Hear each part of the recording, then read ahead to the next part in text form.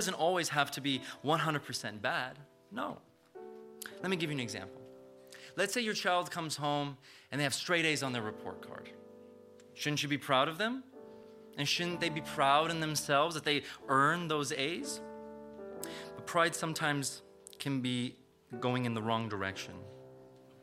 We can be prideful in the wrong things. It's very easy to be prideful in oneself. Maybe because you refuse to admit that somebody is correct, that you think you're always right at times. See, how can we come together as good Christians, as one, if we can't even come together between ourselves here at church, or even in general? The thing that we should be proud in and proudful of is that we serve the Almighty God. Yes. That's the thing we need to come together and be proud in together. You see, working together isn't about everybody thinking that they know the right way to do something. Working together is about everyone coming together and putting all their ideas together, collating, collaborating, and making the best idea all in one. You see, we need to fight for what is right. We have to be prideful in God. See, in Mark 11, 15 through 19, I'm going to start a little bit into 15. I'm sure we've all heard this before, but it's very true. And he entered the temple and began to drive out those who sold and those who bought in the temple. And he overturned the tables of the money changers and the seats of those who sold pigeons. And he would not allow anyone to carry anything through the temple. And he was teaching them and saying to them, "Is it not written, 'My house shall be called a house of prayer for all the nations'? But you have made it a den of robbers."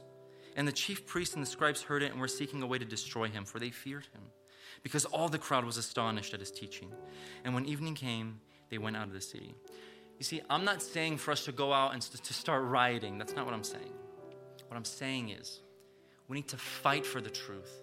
We need to fight for God. See, God didn't just sit there and take and say, "Oh, okay, that's fine. Keep doing what you're doing. It's okay. It'll be all right." No, he stood up for what was right. He stood up for his Father, just like we need to stand up for our Father at times. When we do it alone, it's going to be so much more difficult. That's what the devil wants. The devil wants to separate us, and because it's so much easier to pick out one deer instead of the entire flock. Of course, the devil's going to try and destroy us always. The closer we get to God, the more the devil's going to try and attack us. But if God is for us, who can stand against us? I want us to let go of all the things that we've been holding on to that are just separating us from the Lord. Whether it be pride, whether it be whatever it is. I want us to have the good pride in our lives, to be proud that we are the children of God. Proud that we get to be here this morning, that we get to praise God freely. Proud that we get to go out and that we get to tell other people about the glory of God. Because there are people that still haven't heard about God, or that their hearts have been hardened to God for some unknown reason, but we can be the reason that they unharden their hearts. We can be their step forward to God. And God forbid that we're the reason that they don't get closer to God. I want us all to come together in this next prayer and thank God that we're here this morning to get rid of all the things that are attaching us, all those chains, to break those chains this morning and to give Him our all. Let us pray.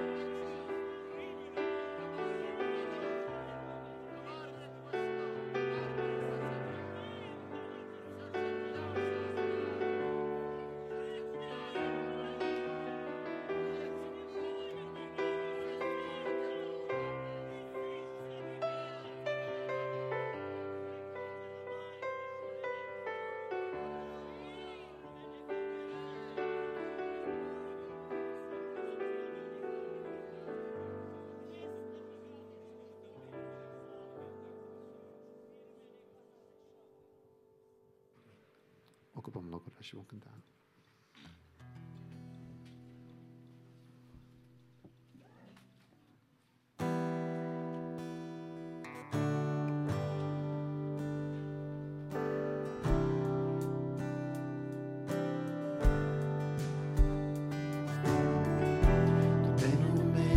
Atotputernic, prin fapte mari ești cunoscut. Tu poți lucra în imposibil, când totul pare că-i pierdut. Și acolo unde nu-i o cale, tu poți deschide din nou uși. Și înaintea feței tale sunt bucurii de nedescris. Deschide-ți porțile să intre regele, să intre împăratul slavei. Deschide-ți porțile, neteziți cărările, El e gata să lucreze și azi. Tu ești Domnul minunilor, Tu ești Domnul minunilor,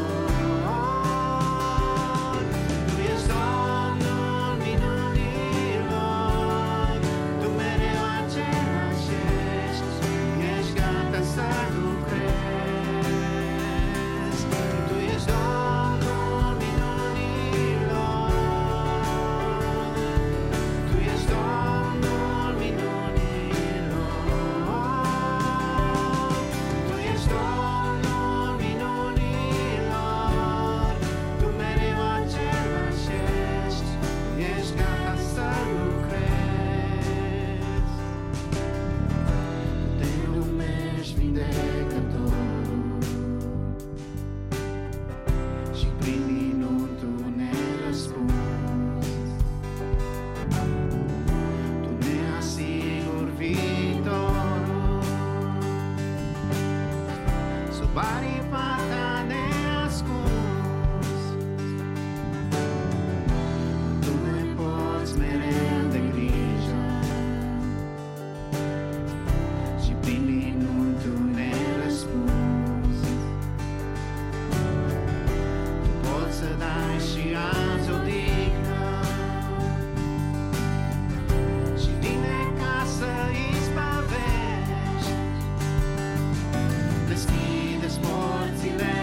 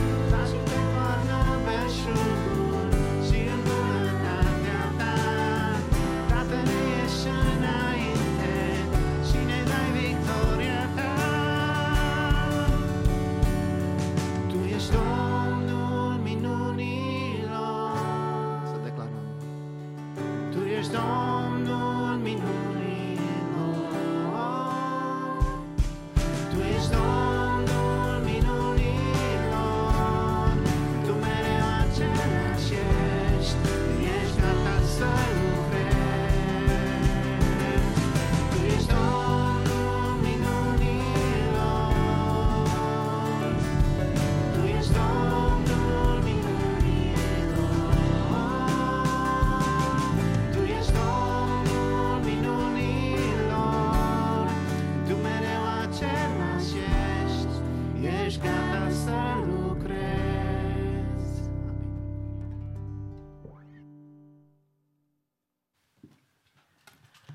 Slăvit și glorificat să fie Domnul minunilor. Domnul nostru să fie înălțat în mijlocul nostru în dimineața aceasta.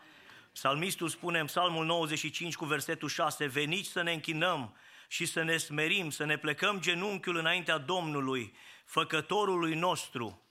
Actul rugăciunii, frați și surori, este un act al smereniei. De aceea, în dimineața aceasta am vrea să facem lucrul acesta și în continuare, să continuăm să ne smerim înaintea Domnului, să continuăm să-L proclamăm pe El în mijlocul nostru și Cel care poate să aducă biruință și izbăvire este Iisus Hristos, Domnul nostru, slăvit să-i fie numele Lui. Ne stă înainte rugăciunea de cauze, o rugăciune în care am vrea să mijlocim, frați și surori, pentru cei care trec prin suferință, pentru cei care trec prin probleme diferite. Vedeți, m-am gândit de multe ori la lucrul acesta și îmi place foarte mult cum spune chiar fratele Moise, spune: așa să te rogi, ca și cum ai vrea ca altcineva să se roage pentru tine când tu treci prin suferințe. Așa să-ți deschizi inima, ca și cum ai vrea ca aproapele tău să se roage pentru tine, așa să te rogi și tu pentru cel de lângă tine. Și Dumnezeu să ne ajute la lucrul acesta.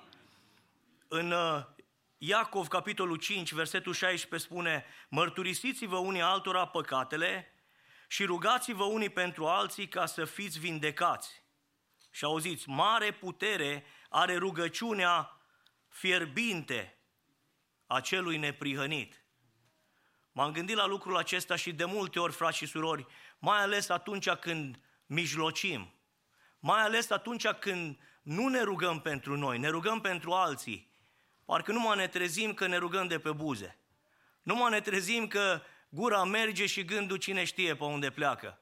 Nu știu dacă vi s-a întâmplat lucrul acesta, dar mie mai mi s-a întâmplat. Mă rog ca în dimineața aceasta, atunci când ne rugăm pentru cineva, să ne rugăm din toată inima. Și mai un lucru care e mai rău, poate atunci când ne rugăm pentru alții, poate atunci vine un gând și ne spune, un gând de judecată, aș spune eu, și ne spune: cine știe de ce a trecut fratele prin situația aceasta, poate au făcut ceva, poate au păcătuit și de-aia a venit problema peste el. Și gata, rugăciunea nu mai poate să fie cum trebuie. Doamne, în dimineața aceasta iartă-ne. În Ioan capitolul 9, de la versetul 1, știm cu toții întâmplarea orbului din naștere. Au venit ucenicii la Domnul Iisus și i-a spus: Doamne, cine a păcătuit de i s-a întâmplat lucrul acesta, el sau părinții lui? Ce le-a spus Domnul Iisus? N-a păcătuit nici el, n-a păcătuit nici părinții lui, ci s-a născut așa ca să se arate în el lucrările lui Dumnezeu. De multe ori, frați și surori, problema vine în urma păcatului. Dar de multe ori nu vine necazul în urma păcatului. Poate este o încercare. Poate Dumnezeu vrea să-și proslăvească numele prin lucrarea aceasta. Domnul să ne ajute în dimineața aceasta să înțelegem lucrul acesta și să credem că Dumnezeul nostru lucrează și astăzi. Și m-am gândit că cineva dădea exemplul acesta. La David a venit încercarea, a venit, să zic așa, problema în urma păcatului, că a greșit cu Batșeba. Dar la Iov a venit necazul, la Iov a venit problema în urma încercării. Dumnezeu a vrut să-l încerce. Mă rog ca în dimineața aceasta, știu că poate sună mai dur, Dumnezeu să ne dea o inimă bună. Dumnezeu să ne mărească credința și atunci când ne rugăm pentru cineva, frați și surori, să ne rugăm din toată inima și să lăsăm judecățile la o parte, să ne punem noi și să simțim cu acela care trece prin necaz, să simțim cu acela care trece prin problemă. Și Domnul să ne ajute la lucrul acesta. În Ieremia, capitolul 29, cu versetul 11 scrie: căci eu știu gândurile pe care le am cu privire la voi, zice Domnul, gânduri de pace și nu de nenorocire, ca să vă dau un viitor, să vă dau o nădejde. Gândurile lui Dumnezeu, frați și surori, sunt gânduri de pace față de noi. Și atunci când trecem prin acea problemă, prin acel necaz, nu neapărat Dumnezeu ne pedepsește. Poate să fie o încercare, poate să fie un lucru prin care Dumnezeu vrea să-și proslăvească numele. Haideți să ne ridicăm în picioare și să venim înaintea Domnului cu cauzele noastre. Loc pe fratele păstor Moise să aducă cauzele și să ne rugăm cu credință și din toată inima pentru cei din jurul nostru și Dumnezeu să ne asculte. Vom sta înaintea Domnului în dimineața aceasta cu încrederea deplină în Domnul care ne-a ascultat și Dumnezeu care lucrează. Amin. În lume veți avea necazuri, dar îndrăzniți, spunea Domnul Iisus, eu am biruit lumea. Frați și surori, în dimineața aceasta vom sta înaintea Domnului să ne rugăm pentru cei care au nevoie de ajutorul nostru, pe lângă problemele noastre personale, care sunt totdeauna cele mai fierbinți, vom sta înaintea Domnului să îi ajutăm pe cei care au nevoie de ajutorul nostru și apoi de asemenea pentru alte cauze care sunt spirituale. Aș vrea să ne rugăm pentru candidații de botez ca Dumnezeu să lucreze în viața lor, să le dea puterea să slujească pe Domnul. Apoi vom avea două conferințe. Una, conferința de tineret, care cu pași grăbiți se apropie pentru finele lunii mai, se vor aduna în Seattle, Washington, pentru Coasta de Vest. Ne rugăm ca Dumnezeu să atingă toți tinerii care vor fi prezenți acolo și Dumnezeu să le vorbească. Ne rugăm pentru convenția din toamnă, care va avea loc la Atlanta, Georgia. Apoi aducem pe cei care sunt în situații mai speciale, cum este Benjamin Gâlcă din Austria, diagnosticat cu cancer, tata 5 copii, fratele Gabi Mehedinț, care are 64 de ani și e la spital, are nevoie de intervenția Domnului, Dumnezeu să se atingă și să lucreze. Amin. Săptămâna aceasta am avut ocazia să vizitez familia Dobre, fratele Iosif și sora Ica sunt în vârstă. Ne rugăm pentru dânsii ca Dumnezeu să-i mângâie, să-i întărească și El să lucreze în voia Lui. Aducem înaintea Domnului pe cei care sunt diagnosticați cu cancer, Iosif Ișvan, apoi Fivi Dinuț, care de asemenea are nevoie de intervenția Domnului, Maria Todorovici și atâția care au nevoie de intervenția Domnului. Mareta Toriderean, am înțeles că trece printr-o situație mai specială, ne rugăm ca Dumnezeu să lucreze. Fratele Florin, după cum știți și poate vă mai amintiți, are un nepot, Filip Dunca, care e de 13 ani și are nevoie de mâna lui Dumnezeu. Dacă ești tată și mamă, gândește-te dacă ai avea un copil de 13 ani, cum te-ai ruga. Cred că împreună cu mine am recunoaște că am dori așa de mult ca Dumnezeu să-și pună mâna și El să lucreze. Ne rugăm Domnului pentru bătrânii bisericii, frați și surori, care lista ar fi lungă, să-i amintesc pe toți, dar așa cum spuneam și familiei Dobre, ne rugăm pentru frații noștri în credință, pentru toți cei care nu mai pot să vină la biserică, dar cu drag se uită la programe, cu drag se roagă cu noi și cu drag ar vrea să fie în locul tău în biserică. Dar e o vreme de situație specială în viața lor și Dumnezeu care lucrează să aibă milă și pe toți cei care sunt bolnavi, Domnul să-i mângâie și să-i vindece. Ne rugăm Domnului pentru țara în care trăim. Ne rugăm pentru America. America nu e țara celor din America, e țara noastră, a celor ce suntem aici. Americani suntem, dacă suntem români, dacă suntem germani, dacă suntem maghiari, dacă suntem din Republica Moldova, dacă suntem din Ucraina, dacă suntem din alt colț al lumii. Toți ăștia împreună formăm numele acesta de american. Și aici uităm de cultura noastră, poate cei mai mulți, dar mai presus ne rugăm țara aceasta, Dumnezeu să o vindece și să aducă pocăință, să aducă un viitor și o nădejde copiilor și nepoților dumneavoastră și ai noștri. Ne rugăm, singura metodă prin care Dumnezeu ne poate binecuvânta este când se atinge de țara aceasta. Ne rugăm în continuare pentru Turcia, pentru Ucraina, ne rugăm și pentru România. Există un proiect de lege care este semidiabolic, care se pregătește în România și noi ne rugăm ca Dumnezeu să împiedice tot ce este rău, atât în România cât și în toată Europa. Zicem, numele Domnului să fie glorificat. Și apoi, poate că sunt cauze, de la o oră la alta pot să apară probleme.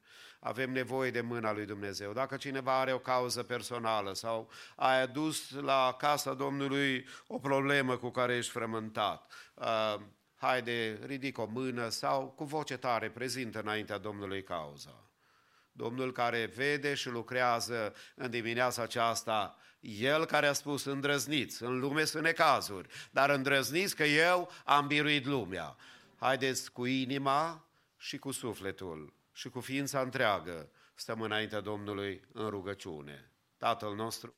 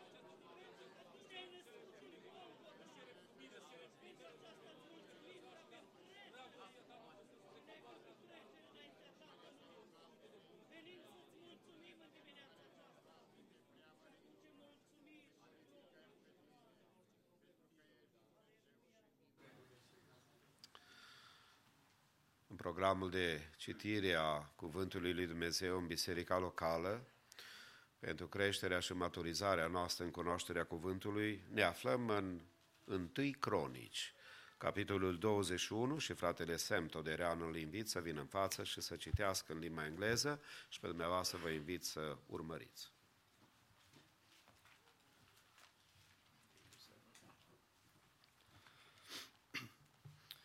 First Chronicles chapter 21. Then Satan stood against Israel and incited David to number Israel. So David said to Joab, the commander of the army, "Go, number Israel from Beersheba to Dan, and bring me a report. that I may know their number. But Joab said, May the Lord add to his people 100 times as many as they are. Are they not my lord, the king, all of them my lord's servants? Why then should my lord require this? Why should it be a cause of guilt for Israel? But the king's word prevailed against Joab. So Joab departed and went throughout all Israel and came back to Jerusalem. And Joab gave the sum of the numbering of the people of David. In all of Israel there were 1,100,000 men who drew the sword. In Judah, 470,000 who drew the sword. But he did not include Levi and Benjamin in the numbering, for the king's command was abhorrent to Joab. But God was displeased with this, and he struck Israel. And David said to God, I have sinned greatly in that I have done this thing. But now, please take away the iniquity of your servant, for I have acted very foolishly. And the Lord spoke to Gad, David's seer, saying, Go and say to David, Thus says the Lord, 3 things I offer you. Choose of them the one I may do it to you. So Gad came to David and said to him, Thus says the Lord, choose what you will, either 3 years of famine or 3 months of devastation by your foes, while the sword of your enemies overtakes you, or else three days of the sword of the Lord, pestilence on the land, with the angel of the Lord destroying throughout all the territory of Israel. Now decide what answer I shall return to him who sent me. So David said to Gad, I am in great distress. Let me fall into the hand of the Lord, for his mercy is very great, but do not let me fall into the hand of man. So the Lord sent a pestilence on Israel, and 70,000 men of Israel fell. And God sent the angel to Jerusalem to destroy it. But as he was about to destroy it, the Lord saw, and he relented from the calamity. And he said to the angel who was working destruction, It is enough. Now stay your hand. And the angel of the Lord was standing by the threshing floor of Ornan the Jebusite. And David lifted his eyes and saw the angel of the Lord standing between earth and heaven, and in his hand a drawn sword stretched out over Jerusalem. Then David and the elders, clothed in sackcloth, fell upon their faces. And David said to God, Was it not I who gave command to number the people? It is I who have sinned and done great evil. But these sheep, what have they done? Please let your hand, O Lord my God, be against me and against my father's house. But do not let the plague be on your people. Now the angel of the Lord had commanded Gad to say to David that David should go up and raise an altar to the Lord on the threshing floor of Ornan the Jebusite. So David went up at Gad's word, which he had spoken in the name of the Lord. Now Ornan was threshing wheat. He turned and saw the angel, and his 4 sons who were with him hid themselves. As David came to Ornan, Ornan looked and saw David, and went out from the threshing floor and paid homage to David with his face to the ground. And David said to Ornan, Give me the site of the threshing floor, that I may build on it an altar to the Lord. Give it to me at its full price, that the plague may be averted from the people. Then Ornan said to David, Take it, and let my lord the king do what seems good to him. See, I give the oxen for burnt offerings, and the threshing sledges for wood, and the wheat for grain offering. I give it all. But David said to Ornan, No, but I will buy them for the full price. I will not take for the Lord what is yours, nor offer burnt offerings that cost me nothing. So David paid Ornan 600 shekels of gold by weight for the site. And David built an altar there to the Lord, and presented burnt offerings and peace offerings, and called on the Lord. And the Lord answered him with fire from heaven upon the altar of burnt offerings. Then the Lord commanded the angel, and he put his sword back into its sheath. At that time, when David saw the Lord had answered him at the threshing floor of Ornan the Jebusite, he sacrificed there. For the tabernacle of the Lord, which Moses had made in the wilderness, And the altar of burnt offerings were at that time in the high place at Gibeon. But David could not go before it to inquire of God, for he was afraid of the sword of the angel of the Lord. Amen.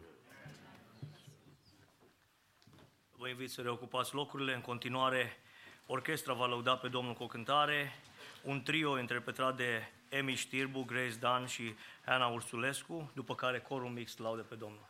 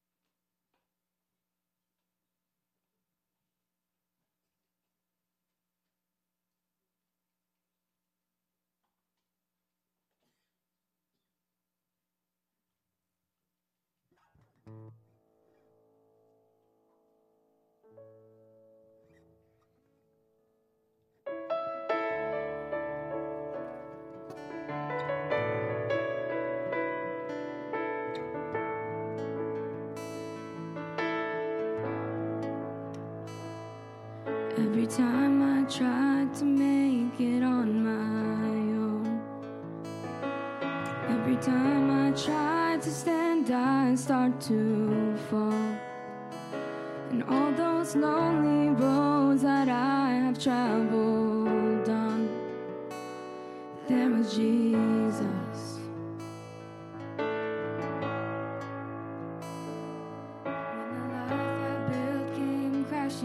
the ground.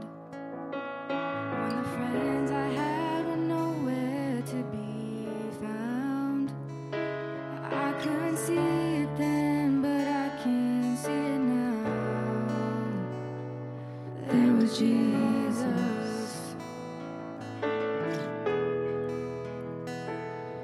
In the waiting, in the searching, in the healing and the hurting, like a blessing buried in the broken pieces. Every minute, every moment, where I've been and where I'm going, even when I didn't know it or couldn't see it, there was Jesus.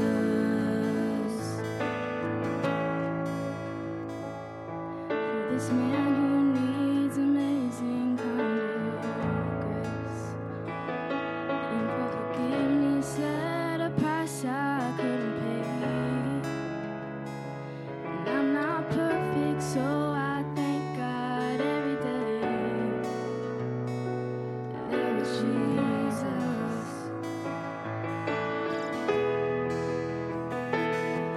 In the waiting, in the searching, in the healing and the hurting, like a blessing buried in the broken pieces. Every minute, every moment, where I've been and where I'm going, even when I didn't know it or couldn't see it. In the waiting, in the searching, in the healing and the hurting, like a blessing buried in the broken pieces. Every minute, every moment, where I've been and where I'm going, even when I didn't know it or couldn't see it. On the mountain, in the valleys, in the shadows, the alleys, in the fire, in the flood, there was Jesus.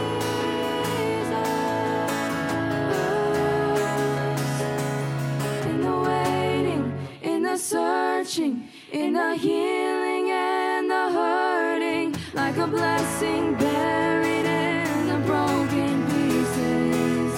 Every minute, every moment, where I've been and where I'm going, even when I didn't know it or couldn't see it. In the waiting, in the searching, in the healing and the hurting, like a blessing buried in the broken pieces. Every minute, every moment, where I've been and where I'm going, even when I didn't know it or couldn't see it, there was Jesus.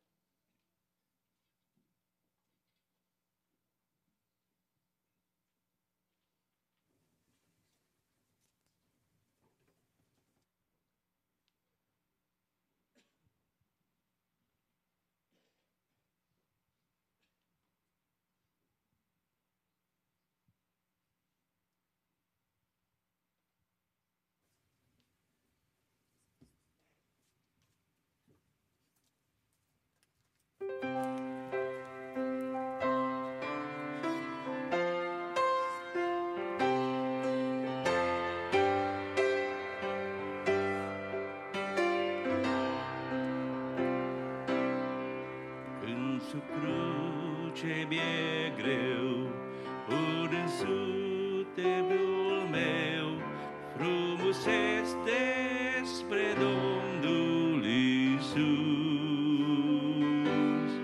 despre dragostea sa pentru inima mea, mântuire să-mi fie de-a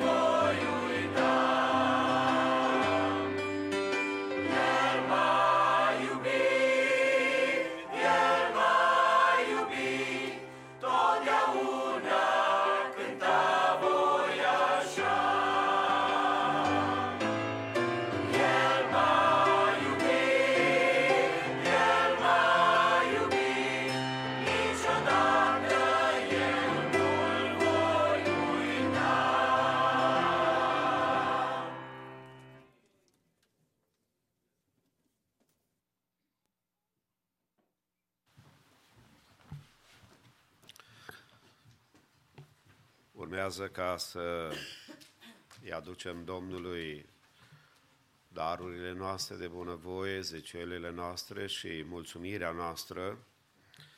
Vedeți, David, când a fost într-una dintre cele mai mari probleme ale vieții lui, unde răspundea înaintea Domnului față de poporul Domnului și i s-au pus acele 3 posibilități din care să aleagă, David a spus, aș vrea să cad în mâinile Domnului. Dar el totodată a știut că atunci când îl urmezi pe Dumnezeu, o închinare care nu te costă n-are valoare. Cântarea pe care nu o cânți, la cea mai bună calitate, nu-i primită înaintea lui Dumnezeu, pentru că Dumnezeu nu primește rebuturi. Predica susținută în numele Domnului, pentru care n-ai transpirat și n-ai lucrat, nu are nicio valoare. Statul în casa lui Dumnezeu, care nu te costă să-L onorezi pe Dumnezeu, n-are nicio valoare. Noi în dimineața aceasta știu că suntem aici pentru că Dumnezeu ne-a binecuvântat. De aceea venim înaintea Domnului în timpul cântării cu darurile noastre înaintea Domnului și în numele tuturor celor care sunt ajutați de dumneavoastră prin proiectele misionare care se fac. Atingem suflete în toate colțurile lumii, binecuvântăm. Și acum fratele pastor Eugen Mitrea îmi spunea nu de mult, soția și fata noastră s-au dus la piață. După vreo 10 minute după ce au trecut ele, a fost cineva cu mașina care a intrat în pietoni și a omorât câteva persoane. Dacă n-ar fi fost Domnul de partea noastră, numai Dumnezeu știe ce s-ar fi întâmplat. Pentru oameni ca dânsul și casa lui, care s-au pus la dispoziția lui Dumnezeu, și pentru toți misionarii și toate proiectele care se fac, vă mulțumesc în numele Domnului pentru susținerea dumneavoastră și pentru toate celelalte nevoi ale casei Domnului. Cântăm, frații ne ajută cu colecta și ne închinăm Domnului.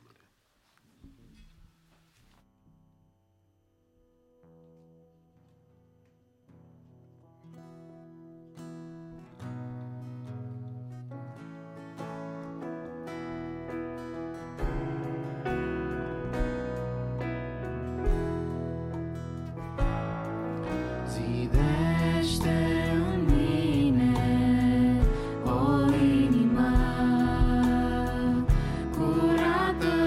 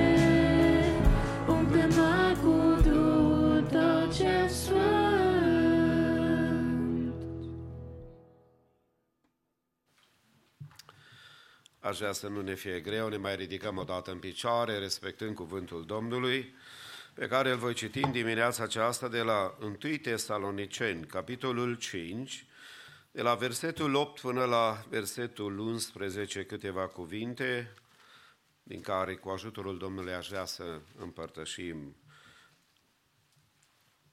1 Tesaloniceni, capitolul 5, de la versetul 8. Dar noi, care suntem fii ai zilei, să fim treji, să ne îmbrăcăm cu platoșa credinței și a dragostei și să avem drept coif nădejdea mântuirii, fiindcă Dumnezeu nu ne-a rânduit la mânie, ci ca să căpătăm mântuirea prin Domnul nostru Iisus Hristos, care a murit pentru noi, pentru ca, fie că veghem, fie că dormim, să trăim împreună cu El. De aceea, mângâiați-vă și întăriți-vă unii pe alții, cum și faceți în adevăr. Amin. Înainte să ocupați locurile, aș vrea să vă rog ceva.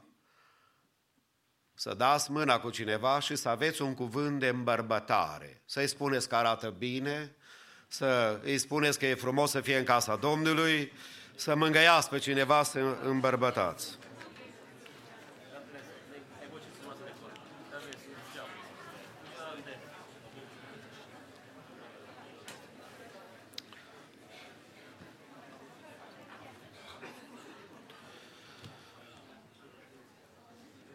Mă bucur că am auzit cele mai frumoase complimente. Din toată inima doresc ca Dumnezeu pe toți să ne binecuvinteze. În dimineața aceasta avem în fața noastră tabloul care reprezintă durerea cea mai intensă pe care a putut-o vreun om să o simtă vreodată, moartea Domnului Iisus, reprezentate prin pâine care ne amintesc de trupul care a fost zdrobit, care a fost batjocorit, care a fost răstignit pentru noi. Și, de asemenea, rodul viței, care reprezintă singura metodă prin care Dumnezeu a putut să șteargă, fără de legea noastră, păcatul nostru, sângele Domnului Iisus. Și din toată inima zicem cu toții, lăudat să fie Domnul. Dar totodată evenimentul acesta care a fost cel mai dureros pentru el ca om și pentru Tatăl Ceresc, ca un Tată care l-a iubit din veșnicii și au fost una în Trinitate, acestea pe de altă parte devin foarte importante mesaje pentru noi de a ne îmbărbăta în credință, de a avea cuvinte de încurajare unul față de celălalt. Pentru că adevărul este că fiecare persoană cu care a venit Domnul Iisus Hristos în contact a fost schimbată de El. Calitatea vieții noastre va fi determinată de calitatea deciziilor pe care noi le luăm în viață. Uneori însă facem alegeri neînțelepte, care aduc consecințe nedorite și permitem circumstanțelor de multe ori în viață să ne doboare. În acele timpuri avem nevoie ca cineva să ne îmbărbăteze, cineva să ne încurajeze. Când ești singur, descurajat, poate ai impresia că nimănui nu-i pasă de tine, că nu se gândește la tine, că de fapt tu ești unul din miliardele de oameni care trăiesc pe lume, care n-are nicio valoare. Gânduri care diavolul le poate pune în mintea noastră. Dar Dumnezeu, după ce l-a creat pe om, a observat că nu este bine ca omul să fie singur. Pentru că dumneatale și eu am fost creați de Dumnezeu să avem relații. E o necesitate universală de a fi acceptat și de a accepta pe alții în lumea aceasta. E una dintre cele mai mari nevoi pe care le avem noi să ne accepte cineva și să ne aprobe. Dacă vreți, să ne iubească, să ne respecte. Bărbații au nevoie ca să fie respectați. Cea mai mare nevoie pe care o are un bărbat este din partea altora să-l respecte. De fapt, un bărbat care nu e respectat e un bărbat care își pierde calitățile care ar trebui să le aibă, iar o femeie care nu este iubită și nu este apreciată, de asemenea, este într-un pericol foarte mare. Părtășia e importantă în mod deosebit pentru că adesea devenim descurajați.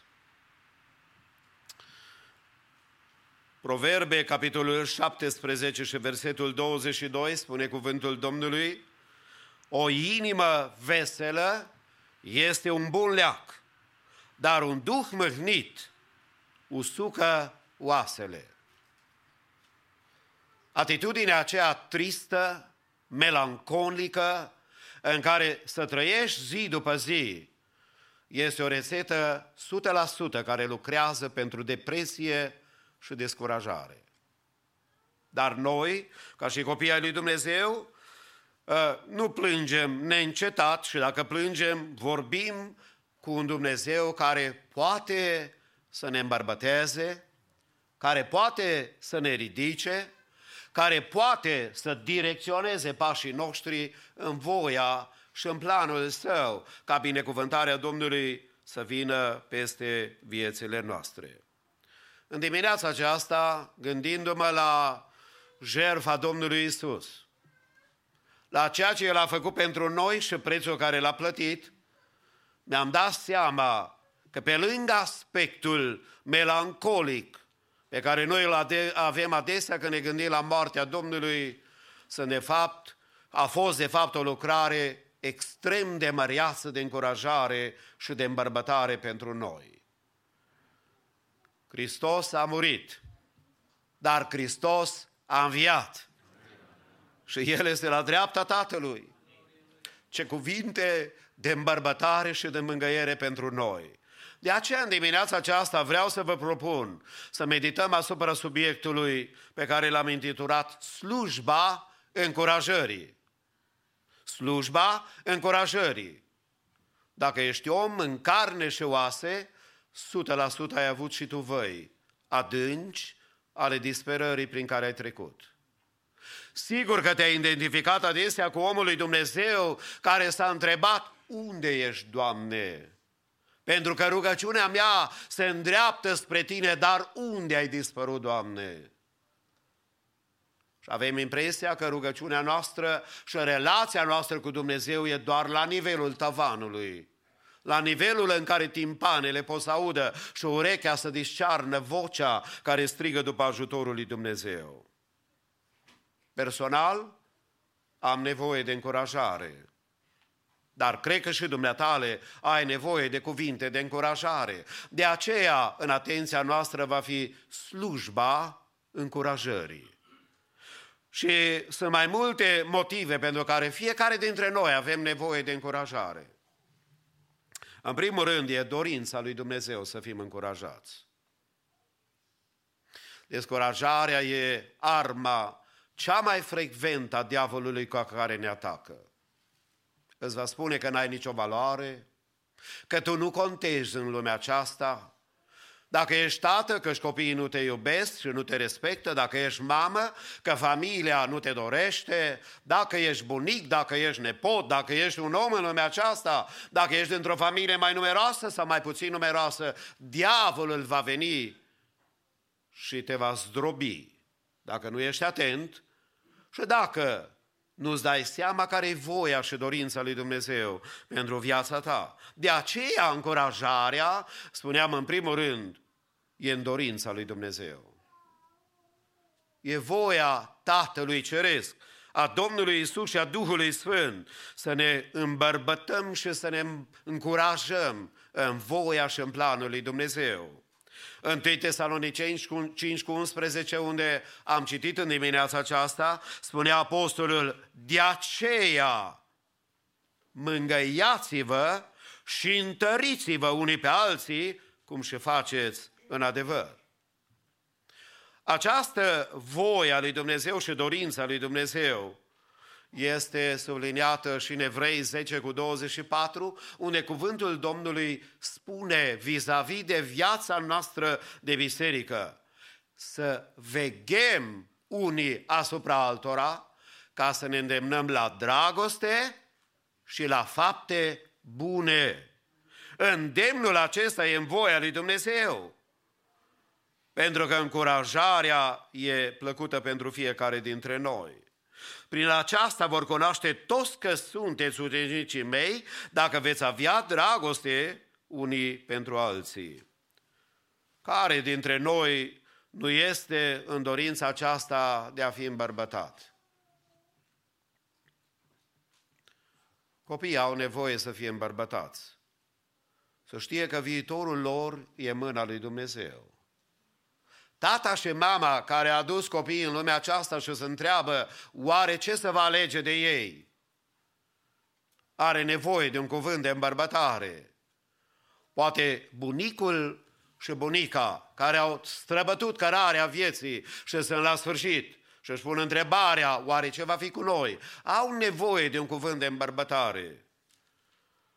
Pentru că spunea Domnul Iisus Hristos în dezvoltarea relațiilor sănătoase, toată legea Vechiului Testament era cuprinsă în următoarele: să iubești pe Domnul Dumnezeul tău cu toată inima ta, cu tot sufletul tău și cu tot cugetul tău. Iar a doua poruncă este asemenea ei: să iubești pe aproapele tău ca pe tine însuți. Și aici trebuie să fii foarte atent. Nu în loc de tine însuți. Pentru că adevărata dragoste începe cu valoarea pe care o vezi tu ce a pus Dumnezeu în tine. Nu după nasul drept sau strâmb, nu după culoarea părului și nu după vârsta pe care o ai. Tu ai o importanță și o valoare cerească, pentru că Dumnezeu te-a creat într-un mod unic și într-un mod special. Asta înseamnă să fii creștin, să te iubești pe tine în sensul, cum ni se spunea la ora de rugăciune, nu o mândrie din aceea care să-ți pierzi mințile și să-ți distrugi relațiile, ci o mulțumire în care spui: Doamne, dacă Tu m-ai creat, eu îți mulțumesc că Tu ai știut ce ai făcut. Doamne, aș fi vrut să fiu mai înalt sau alții să fiu mai scund, alții să fie mai slabi, de grași. Cei mai mulți avem probleme să luptăm cu lupta asta, mai puțin care n-au. Dar bottom line este aceasta: tu ești cine a intenționat Dumnezeu să fii. Și dacă începi cu tine să mulțumești lui Dumnezeu pentru cine ești și te-a creat, vei avea posibilitate să iubești și pe alții. Nu iubi pe alții în loc de a te respecta pe tine însuți. Asta spunea Domnul Iisus.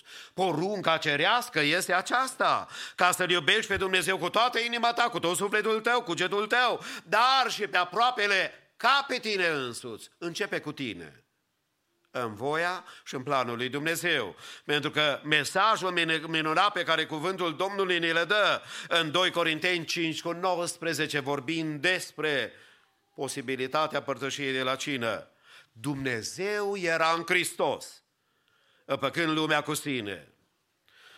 Deci primul motiv în dimineața aceasta pentru care noi trebuie să avem slujba încurajării. Ai spus cuiva o vorbă bună în dimineața aceasta? Ai semănat cuvântul care vrea să vină înapoi la tine?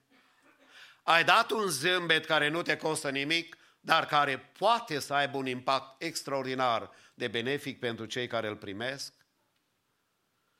De aceea e dorința lui Dumnezeu să exersăm și noi slujba încurajării.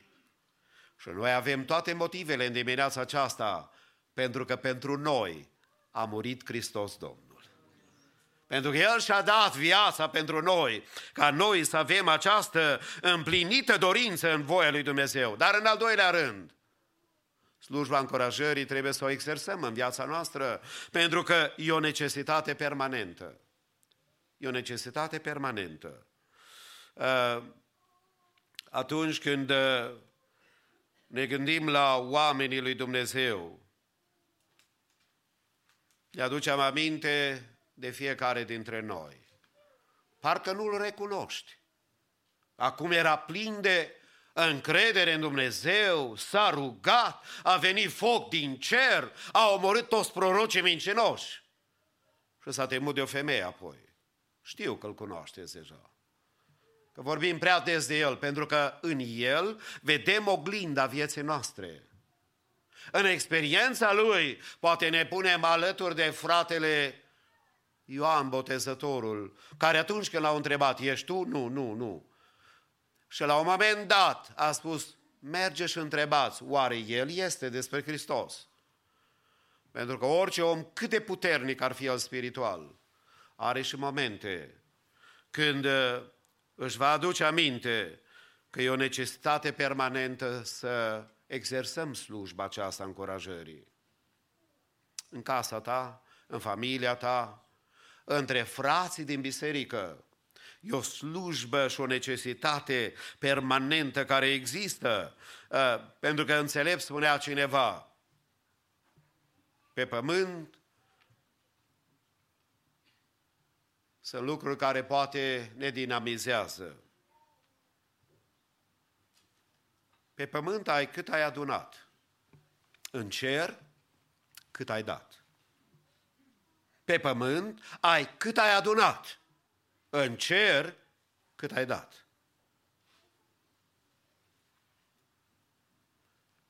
Și necesitatea aceasta permanentă pe care o avem noi trebuie să ne align, așa cum mergem noi cu mașinile la specialiști, să ne pună roțile într-o poziție corectă, că altfel cauciucurile ni se distrug. Alignment. Dacă schimbi roțile mașinii, trebuie să faci și alignment, pentru că degeaba cauciucul este nou, dar nu este pus în poziția care trebuie. Din punct de vedere spiritual și noi trebuie să facem tot așa. Venim la casa lui Dumnezeu pentru că aici, în jurul nostru, sunt oameni care poate sunt zdrobiți de viață. Poate că sunt unii care au căsătorii care se destramă. Alții care trec prin finanțe dezastroase sau situații de financiare extrem de dificile. Alții sunt extrem de îngrijorați ce va fi cu copiii lor. Regretele uriașe care poate le avem față de deciziile trecutului. Pentru că adevărul e în viață că odată treci pe unde treci. Odată ești copil. Odată ești adolescent. Odată ai vârsta mijlocie. Odată ești tată la copii mici, că vor veni copiii și vor fi mari. Odată iei decizii care ori te formează, ori te distrug. Și de aceea noi avem nevoie să ne aducem aminte, după cum spune cuvântul lui Dumnezeu, că omul se naște ca să sufere, după cum scântea, se naște ca să zboare, spune Iov, capitolul 5, versetul 7. O realitate că noi trăim în lumea aceasta și avem nevoie să avem slujba practicată a încurajării, că e o necesitate permanentă. Știți ce declară cuvântul lui Dumnezeu în Iov, capitolul 6 și versetul 14?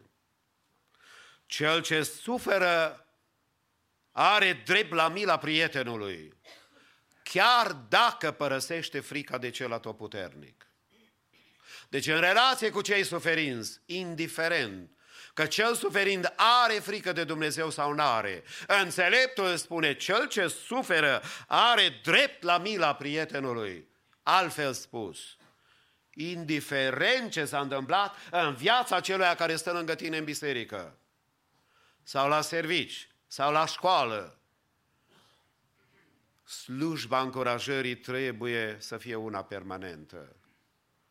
și ce motive serioase avem noi, ca și copiii ai lui Dumnezeu, într-o lume care e tot mai depresionată, o lume care e tot mai dependentă de droguri, și aici nu mă refer numai de unele droguri, de medicamente și de anumite lucruri, ca unii dacă n-ar lua o săptămână medicamentele, n-ar mai ști cum îi cheamă bine. Dependenți într-o lume care e îngrozită de tot ce se întâmplă în jurul nostru. Noi ar trebui să avem slujba încurajării și să le spunem: Hristos Domnul trăiește și e viu în vecii vecilor. El este acela care e speranța mea. Dar cum poți să zâmbești? De ce să nu zâmbesc? Chiar dacă trec din lumea aceasta, eu mă duc la un trup de slavă. Mi se iau toate ridurile dintr-o dată. Mi se adaugă la firele de păr care au căzut. Și greutatea va fi perfectă, pentru că vom fi în trupul de slavă a Domnului Iisus Hristos. Dar pentru aceasta trebuie să ai slujba încurajării. Și de aceea spunea psalmistul: suflete, nu mai desnădăjdui. Vorbește și tu cu tine câteodată. I know că te vorbești. Să nu vorbești prea tare. Știți, când eu eram copil, nu erau celulare. Nu vedeam oameni care merg pe stradă și vorbind, ca acum. Nu știi, vorbește singur, o vorbește cu cineva. Dar e bine când stai în pat și nu poți să dormi. Nu tinerii, că ăștia, Doamne, fără pastile dorm. Tu care ai ajuns la o anumită vârstă sau care treci prin anumite necazuri, vorbește cu sufletul. Vorbește ce e în regulă în viața ta și în relația ta. Lasă-L pe Dumnezeu în momentele de descurajare să-ți vorbească. Lasă-L pe Dumnezeu să se apropie de tine, pentru că de multe ori, cum spunea un înțelept, foarte mult mi-a plăcut și trebuie să împărtășesc cu dumneavoastră. Adevărul e că pereții spitalelor au auzit mai multe rugăciuni decât pereții unor biserici. Iar aeroporturile și gările au văzut mai multe săruturi sincere decât în sălile de nuntă. How true! În spitale oamenii învață să se roage. Și la despărțiri sau la reîntâlniri, în aeroporte și în gări, oamenii se îmbrățișează și se sărută cu multă dragoste. De aceea, noi avem nevoie ca slujba încurajării să o exersăm. Nu-i spune soției tale doar o singură dată la căsătorie că o iubești. Ba, frate, dar eu nu m-am schimbat. Ba, spune în fiecare zi că arată frumos. Mai ales când îți face și mâncare bună românească. Am auzit un aleluia, n-am auzit? Sigur că da. Dacă ești și copilul lui Dumnezeu și vii la biserică, ai parte de o mare binecuvântare. Dar frate, mai trebuie să pocăiască. I know. Poate chiar și tu trebuie. Că noi toți avem nevoie în firea aceasta pământească de intervenția lui Dumnezeu. Și societatea totdeauna a avut momente dificile, așa cum este și astăzi. În fiecare săptămână există persoane care sunt greu încercate și care au nevoie de un cuvânt de îmbărbătare. De aceea slujba aceasta încurajării, Dumnezeu să ne ajute fiecare să o practicăm din plin. În al treilea rând, mă grăbesc cei de la PowerPoint, de thank you.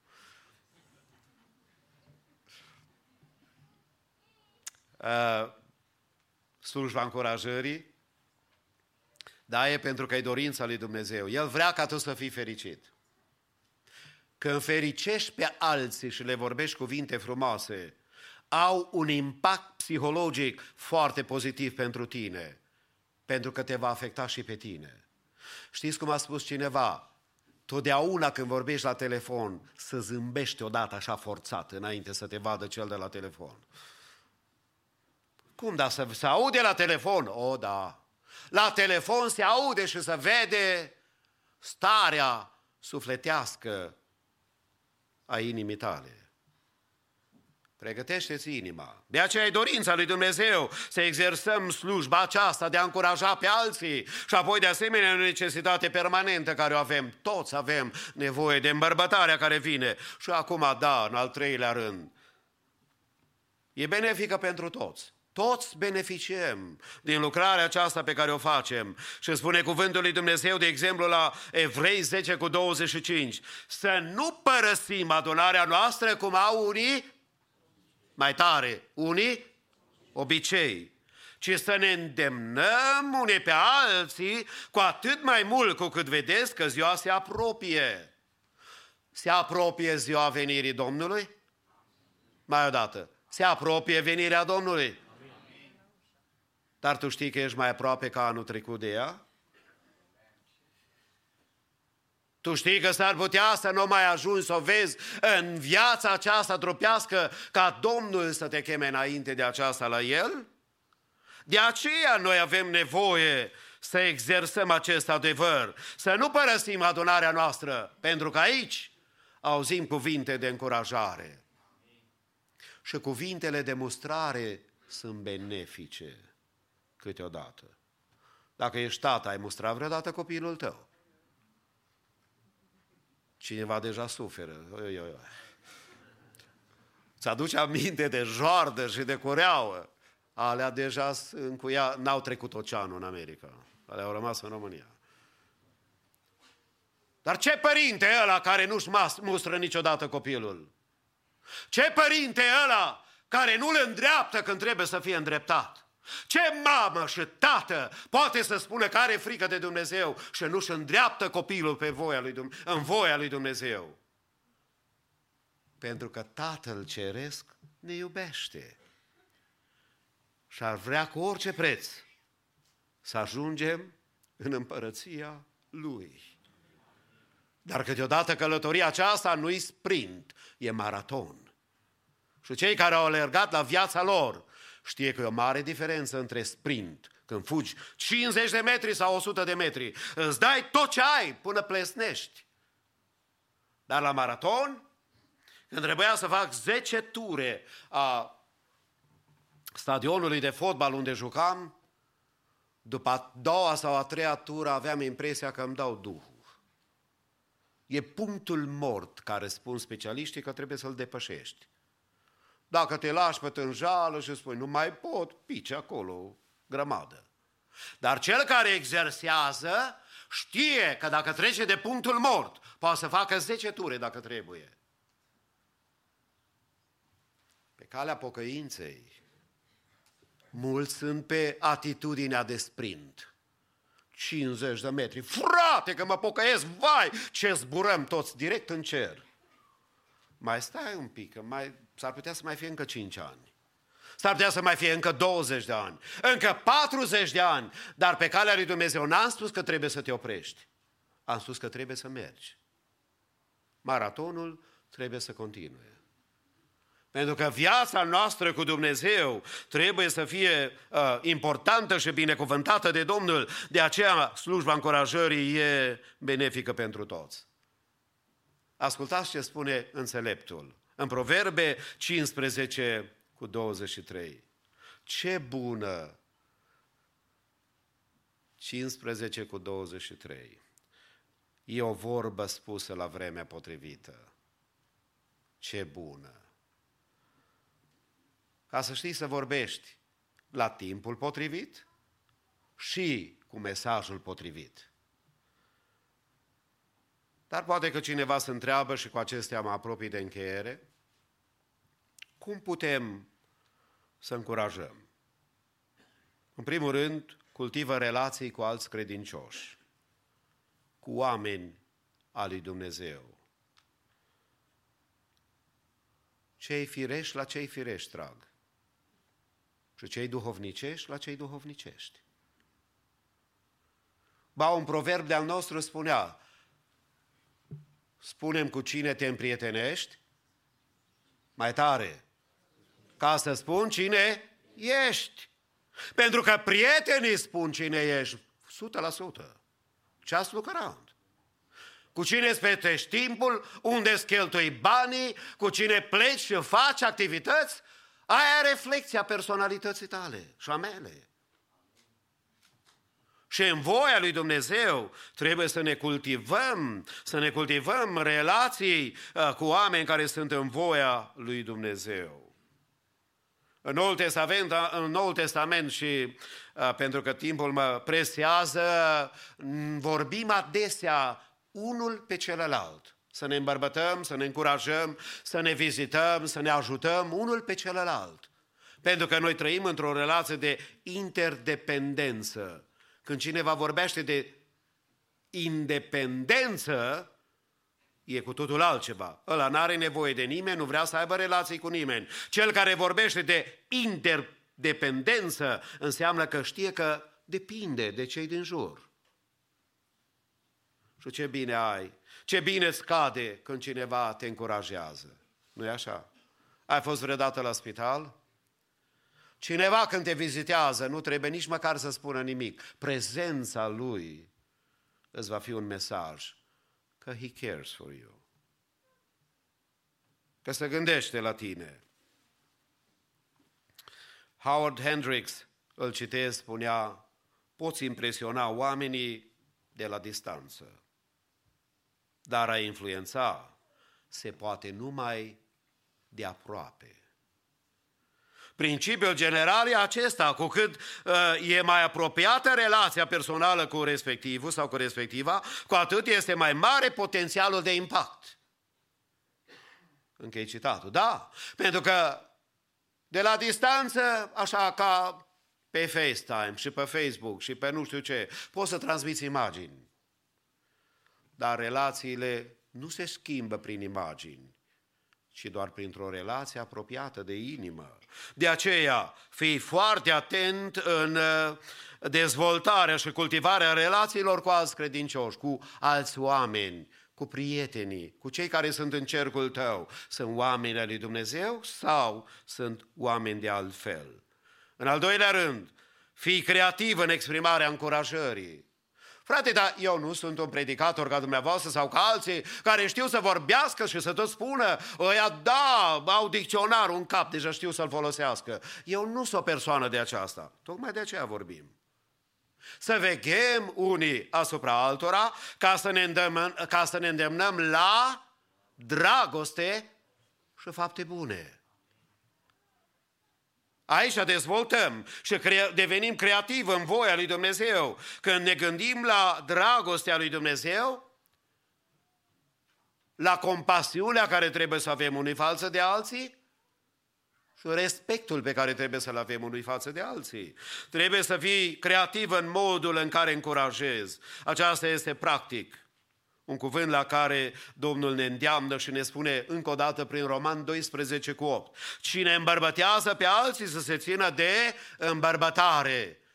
Devină și tu acea persoană. Nu doar aștepta. Păi frate, pe mine nu mă încurajează nimeni. Ok, tu pe cine ai încurajat? La cine ai spus tu o vorbă bună? Pe cine ai mângâiat și ce ai semănat? Sau am semănat? Că-și contează foarte mult cuvântul acesta.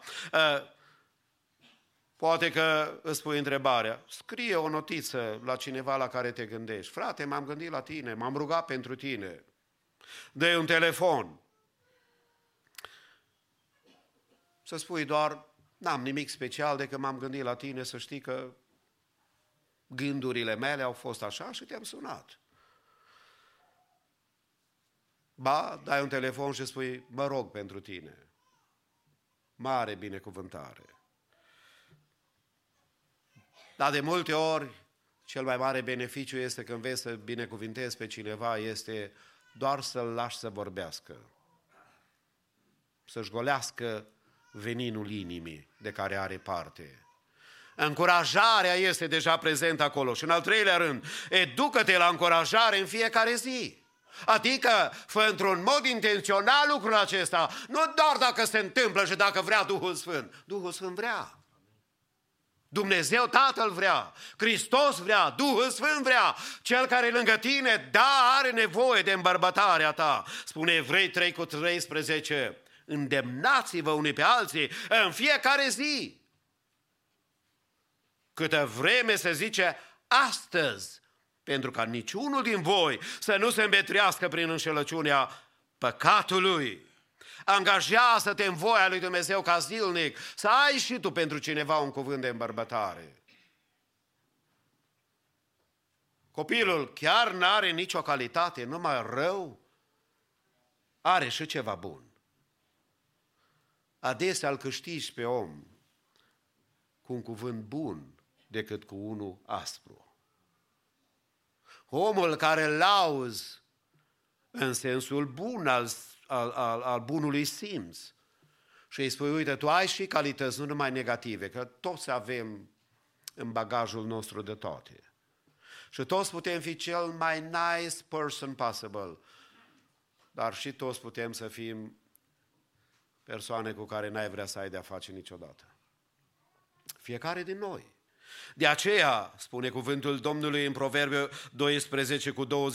neliniștea din inima omului, neliniștea din inima omului îl doboară, dar o vorbă bună îl înveselește. Și tot înțeleptul spunea, moartea și viața sunt în puterea limbii, oricine o iubește, îi va mânca roadele. Adică, dacă vrei casa ta să fie un colț de rai, începe ca să faci din el un colț de rai. Prin vorbele bune pe care le dai, prin atitudinea de îmbărbătare a altora, prin lucrarea pe care poți să o faci. Un copac poate da viață unei păduri. Un zâmbet poate să înceapă o prietenie. O mână poate ridica un suflet. O idee poate modela viitorul unei persoane. O lumânare poate alunga sau șterge întunericul. Un râs poate cuceri întunericul. O rază de speranță vă poate ridica moralul. O singură atingere poate arată cât-ți pasă. O singură viață poate face mare diferență. Fii tu acela unul care să îmbărbătezi, care să fie acea voce în voia lui Dumnezeu și în planul lui Dumnezeu. Și în concluzie, cere ca Dumnezeu să-ți dea ocazie să folosești slujba încurajării. Începe cu cei din casă, că ți-s tare aproape. Și ți-au fost tare dragi. Și Dumnezeu ți-a dat, mai ales pe cei copii sau nepoți și alții. Începe cu cei de aproape și apoi, așa ca ucenicilor, le-a spus, începeți evangelizarea din Ierusalim, în Samaria și așa mai departe și apoi la toate colțurile lumii. Nu toate colțurile lumii și vraște în casa ta, invers. Începe de aici. Și eficacitatea de acasă va aduce binecuvântarea viața altora. Doamne, fă Biserica Maranata să aibă slujba încurajării. Ca să putem cunoaște că Tu ești Domnul nostru. Și că azi când venim la cină, beneficiem de toată dragostea Tatălui Ceresc. Și că îi mulțumim Domnului pentru jertfa care a dat-o pentru noi, pentru trupul Său zdrobit și pentru sângele Său care ne poate curăța inimile și viețile noastre. Și cu tot să zicem din toată inima, Domnul să lucreze. Slăvit să fie Domnul! Frumos mesaj pentru noi în dimineața aceasta. Domnul să ne ajute să fim acei oameni pozitivi, acei oameni care încurajăm și pe alții și ridicăm și pe alții. Doamne, ajută-ne la aceasta. În continuare, corul mix va lăuda pe Domnul cu o cântare, după care orchestra va înălța pe Domnul cu o cântare.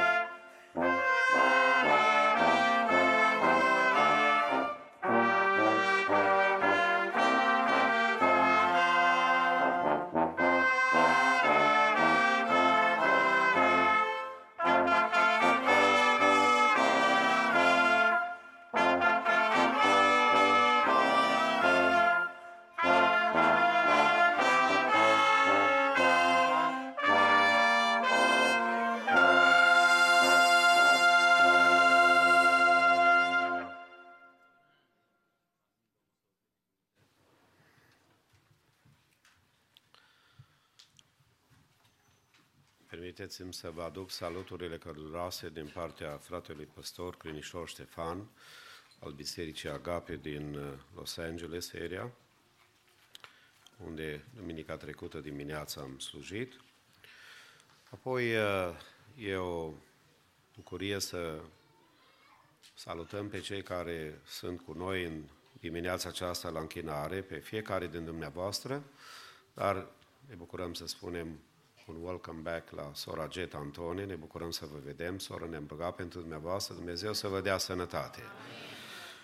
Salutăm pe sora Dana Stancu, nu știu dacă poate pe afară sau unde sunteți, soră, eu nu vă văd de aici, acolo în spate, are grijă de nepoți, vă spun de la Modesto, vă spunem bun venit, Domnul să vă binecuvintează.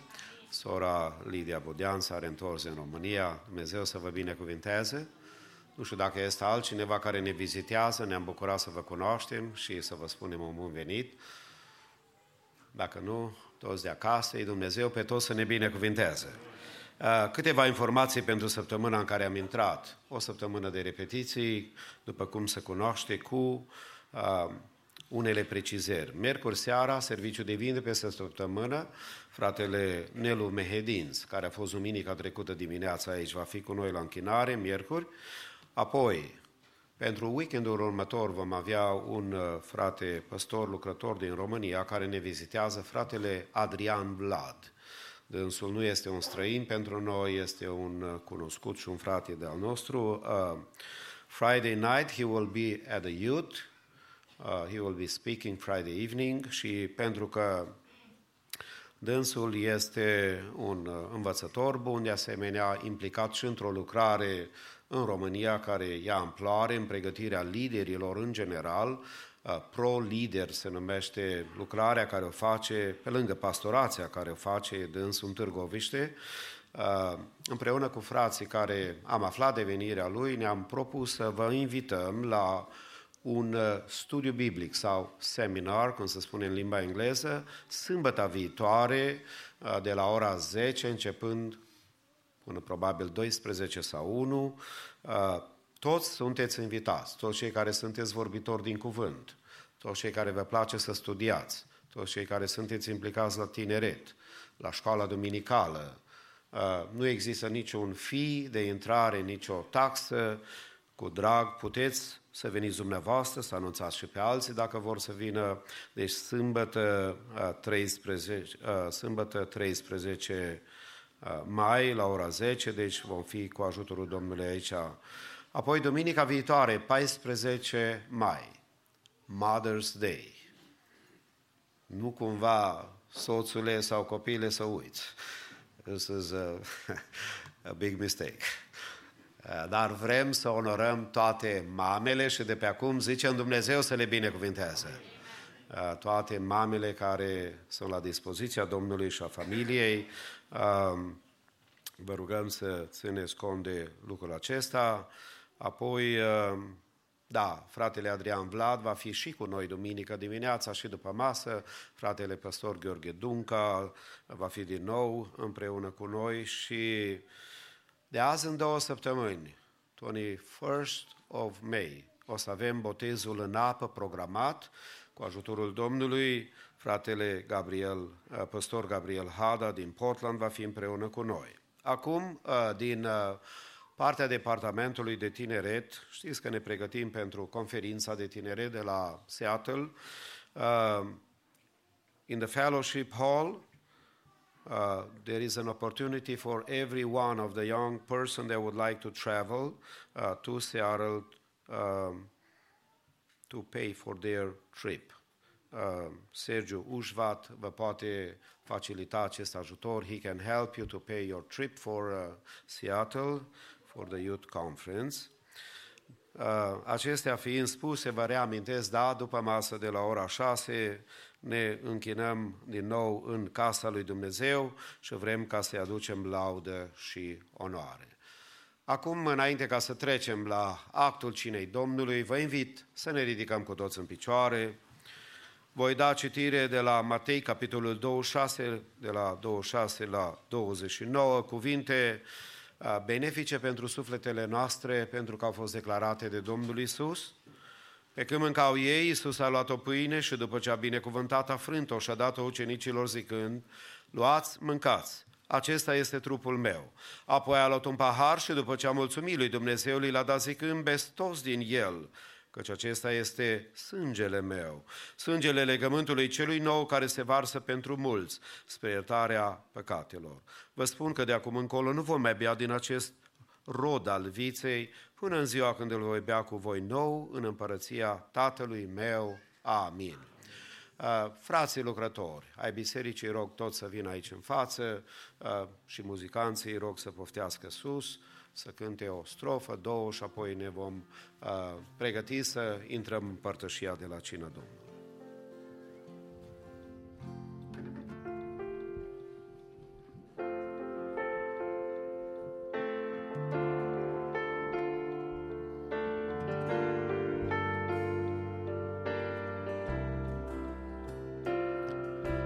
Fost răstignit și cu el îmi spun ce mare ți-a fost iubirea. Cu luna de spini îmi spune și ea ce mare ți-a fost iubirea. Când cer și stele vor pieri,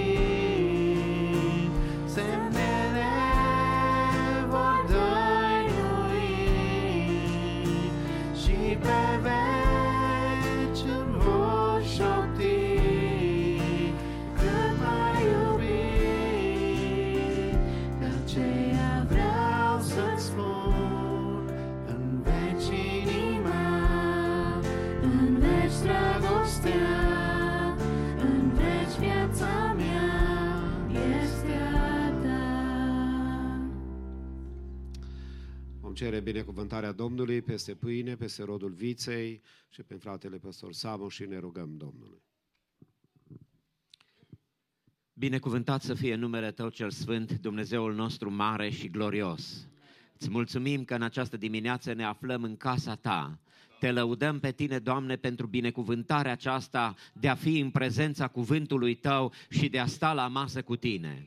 Îți mulțumim că ne-ai iubit cu o iubire veșnică, Doamne, și L-ai dat pe Domnul Iisus Hristos să moară în locul nostru. Îți mulțumim că L-ai înviat din morți. Glorie Ție, Doamne! Îți mulțumim, Doamne, că suntem în prezența Ta, suntem în casa Ta, Doamne. Îți mulțumim pentru rănile Domnului Iisus Hristos și pentru suferințele Lui.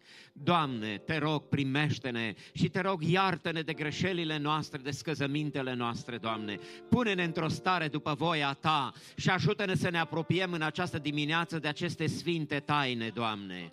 Binecuvintează pâinea care este înaintea noastră, dă-i valoarea trupului Tău.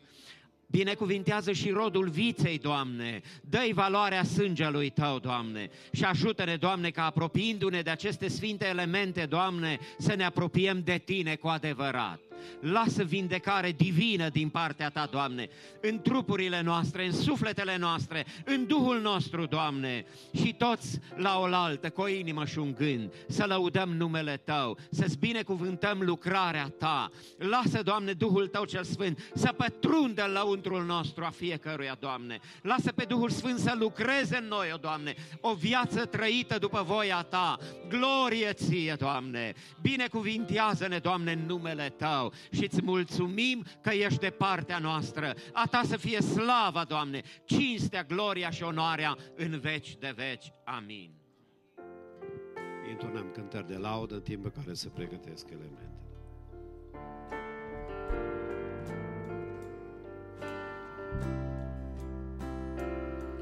The nails in your hands, the nails in your feet, they tell me how much you love me.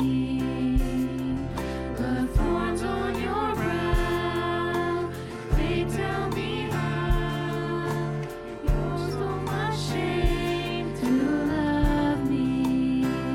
And when the heavens pass away,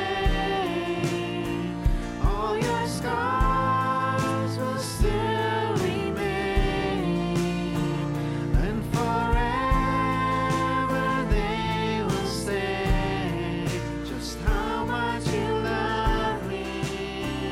So I want to say forever my love, forever my heart, forever my life is yours. Urmează să participăm la cina cea de taină, având pâinea care reprezintă trupul Domnului Iisus și rodul viței care reprezintă sângele Său. Și cina Domnului a fost pentru ucenicii Domnului, pentru cei care au un botez în apă la o vârstă matură și care au dezlegarea cugetului, gata în dimineața aceasta să participe la cină. Pe acestea rugăm să rămână în picioare, într-o atitudine de închinare și de colaborare cu frații care slujesc, iar pentru acei care sunt copii nebotezați sau care n-au dezlegarea cugetului, îi rugăm să ocupe locurile chiar acum pe bancă. Urmează ca frații lucrători să treacă printre dumneavoastră să servească elementele și aș vrea să ținem cont de felul cum procedăm. Deci de fiecare dată când primiți pâinea, puteți să o consumați right away, imediat, și apoi când veți primi rodul viței, puteți să-l consumați imediat și în felul acesta va fi mai ușor pentru dumneavoastră și pentru noi în slujirea aceasta. Cântăm Domnului și începem să împlinim cuvântul lui Dumnezeu. Luați, mâncați, a spus Domnul Iisus, într-o atitudine de rugăciune și de închinare înaintea Domnului.